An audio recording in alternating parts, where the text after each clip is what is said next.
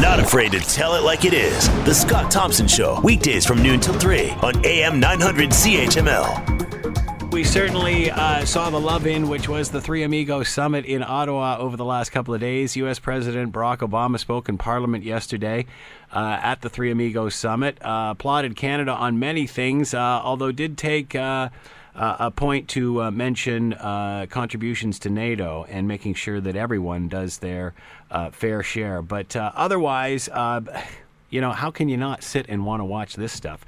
To talk more about it, Stephen Saidman is with us, Patterson Chair in International Affairs, Norman Patterson School of International Affairs, Carleton University, and is with us now. Good afternoon, Stephen. How are you today? Doing great, Scott. Thanks. Thank you very much for taking the time. Your thoughts on the whole Three Amigos Summit and just the pomp and circumstance in Ottawa in the last couple of days? Well, Ottawa put on a really good show, and it's clear that these three leaders really get along well with each other. There wasn't any kind of that personal tension that you can try to read into. President Obama and Prime Minister Trudeau clearly get along. We could talk about bromance or diplomacy or whatever you want to call it, but it's clear that they look at things similarly. When one would speak and the other would then speak, it almost seemed as if they had the same speechwriters because they were talking about diversity and trade and trying to downplay or fight against the campaigns that Trudeau fought recently, and Hillary Clinton is fighting now against those who advocate for closing boundaries. Do you think Barack Obama was standing there thinking, geez, I'd like to lead here. This would be fun? I think he's mostly thinking about he's tired, it's time to move on. I think he's had a long 7.5 years. I do think he likes being in Canada, that he likes the Canadian people. He understands that they like him, and we treat him well when he's here. There weren't much in the way of protests, so I'm sure that he's happy to be here when he visits, but I don't think he wants to govern anymore. Canadians always seem to be, or sometimes some will say, need to be in the shadow or follow in the shadow of Americans. Talk about the pride that's involved here when you see such a relationship going on between someone that's obviously as widely respected as a President Barack Obama and our Prime Minister.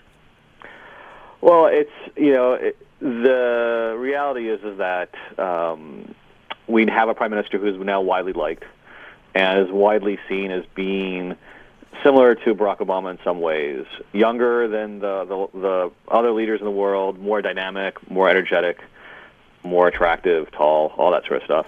And so I don't think Obama's handing over the baton to Trudeau, but I do think that he is happy, and I think a lot of folks are happy to see that the Canadian Prime Minister is seen as being someone who can help move things forward as Obama leaves the stage. How do you think this plays in the UK and the European Union when they're going through such turmoil by contrast to what's happening here? Does that message make it across the pond?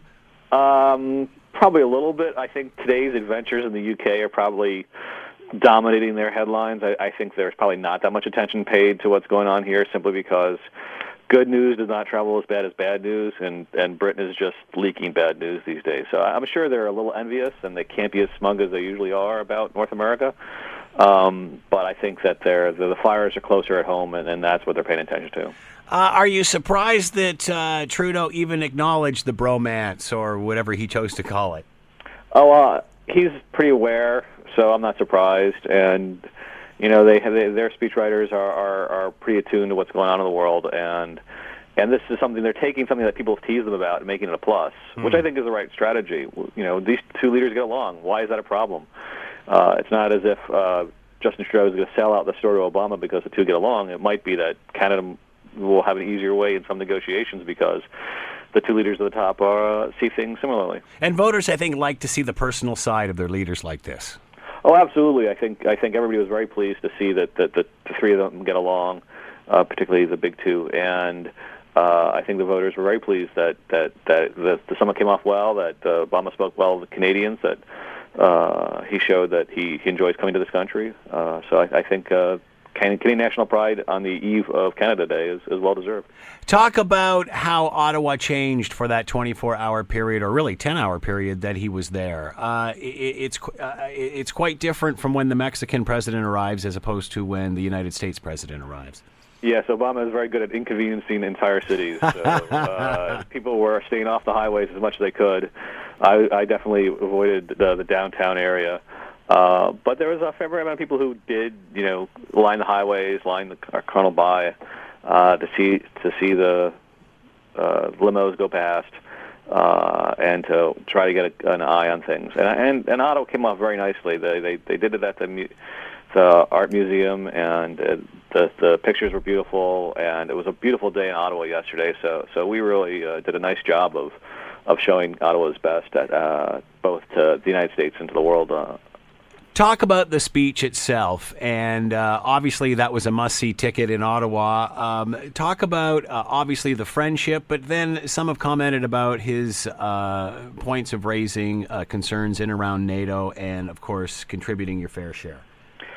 Sure. The timing of this is interesting because next week both Trudeau and Obama are going to Warsaw for the next NATO summit, where they're going to announce whatever the decisions that have been made. And today's newspapers are full of a story about that Canada has finally decided, and will announce later today, that it will be deploying something on the order of 500 soldiers to Latvia as part of the effort to have NATO forces in the Baltics and in Poland, so that way Russia isn't tempted to do anything dangerous.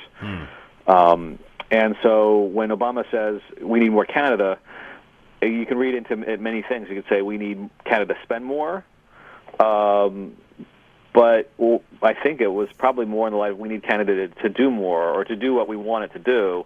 And Canada is, by leading in this effort, filling in a big hole, because it was very hard to get that fourth country lined up, the fourth contribution lined up, because NATO and the U.S. went first to Norway and Denmark to see if they can contribute a joint battalion, and they declined. And when they were looking around at the rest of Europe, they couldn't really find any takers, and so Canada was sort of Plan B, and might have been Plan C and Plan D, and Canada took a while to make a decision. And so I'm pretty sure that Obama had that line in the speech knowing what was going to be announced today, and so that way he can ask something that was answerable, as opposed to trying to make Canada embarrassed for not being able to step up. I'm sure that it wasn't an effort really to put Canada in a difficult position, but more to give the Prime Minister a chance to say, we are stepping up. And that's obviously going to be the announcement later today, is we've been called to act, and we are going to act.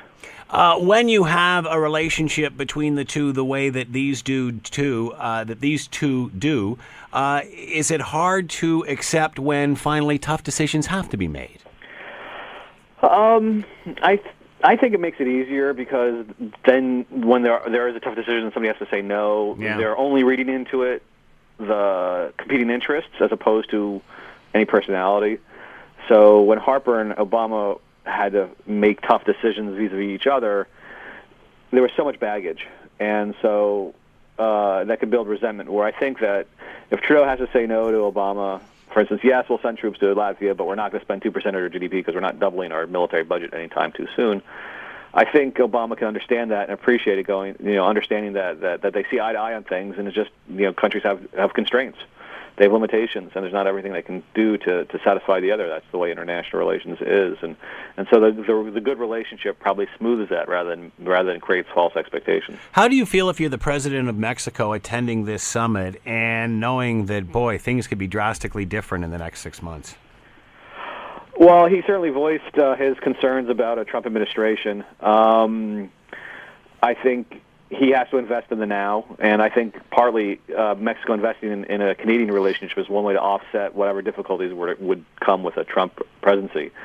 Obviously, everybody's looking now at the election and betting that Hillary Clinton's going to win. So I don't think he's that worried, but obviously as a leader, he's got to anticipate the worst case scenario, and there's probably no more worst case scenario for Mexico or for most folks a Trump administration. I can't let you go without asking you about your thoughts about the whole UK and EU situation, and specifically, I think what we're starting to notice now was the silence from the Leave campaign after this result came down. Do you think they had a plan?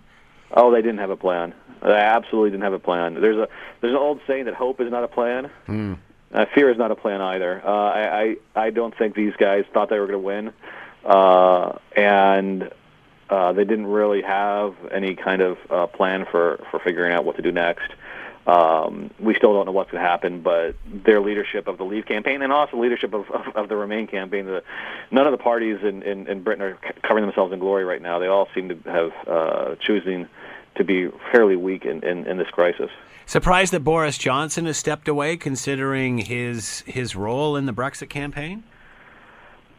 It's a little surprising, but I've got to say that it kind of reminds me of the old saw about the dog. Is what happens when the dog catches the car it's been chasing? Yeah. How does this affect the rest of the world?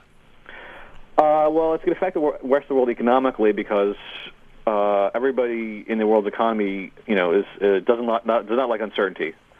And so we don't know what's going to happen. We don't know if Britain's actually going to exit, under what circumstances. It certainly caused the pound to fall. So anybody who had any investments denominated in pounds isn't, paying the price.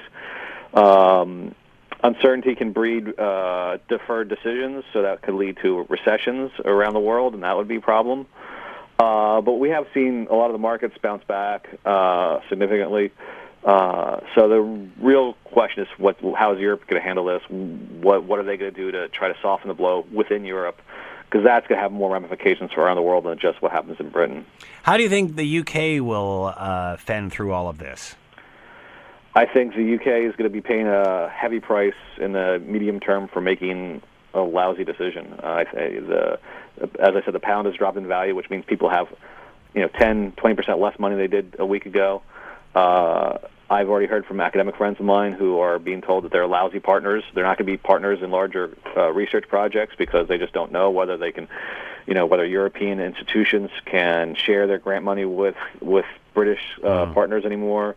We're already seeing European film companies worried about operating in Britain. So I think that whether the rest of the world goes into recession or not, I don't know. But it's pretty clear that the Brits are going to go into a recession. Your thoughts on them even holding this referendum?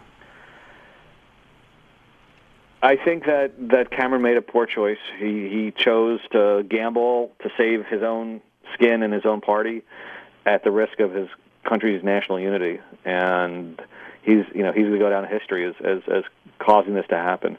I think it was you don't gamble in such a big way on national unity just because you want to stay in power a little bit longer. As a scholar, I understand it.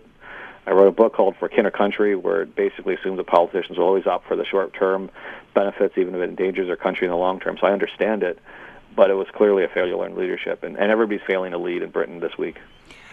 Some say referendums are true democracy. Do you think that's the case? Well, I have to admit that I'm an American, and I'm now a Canadian as well, but I remember reading in the Federalist Papers when I was in college and about the passions of the masses and the worry about mob rule. Direct democracy has real problems because if it's a vote like this, 52 to 48%, a lot of people are just filing protest votes. Is that something to base long-term social and political change on? I think I also lived in California for years, where a lot of decisions are made by referenda, and at least in that case, the government of California would hand out a booklet for every election explaining the things that were up for grabs and who was on which side, and each advocate for each proposition would be able to make their case. I don't think the Brits got any kind of explanation about what this thing was going to mean, and I don't think ignorance breeds bliss. Stephen Sedman's been with us, Patterson Chair in International Affairs, Norman Patterson School of International Affairs, Carleton University. Stephen, thanks for the time and insight. Much appreciated. My pleasure, Scott.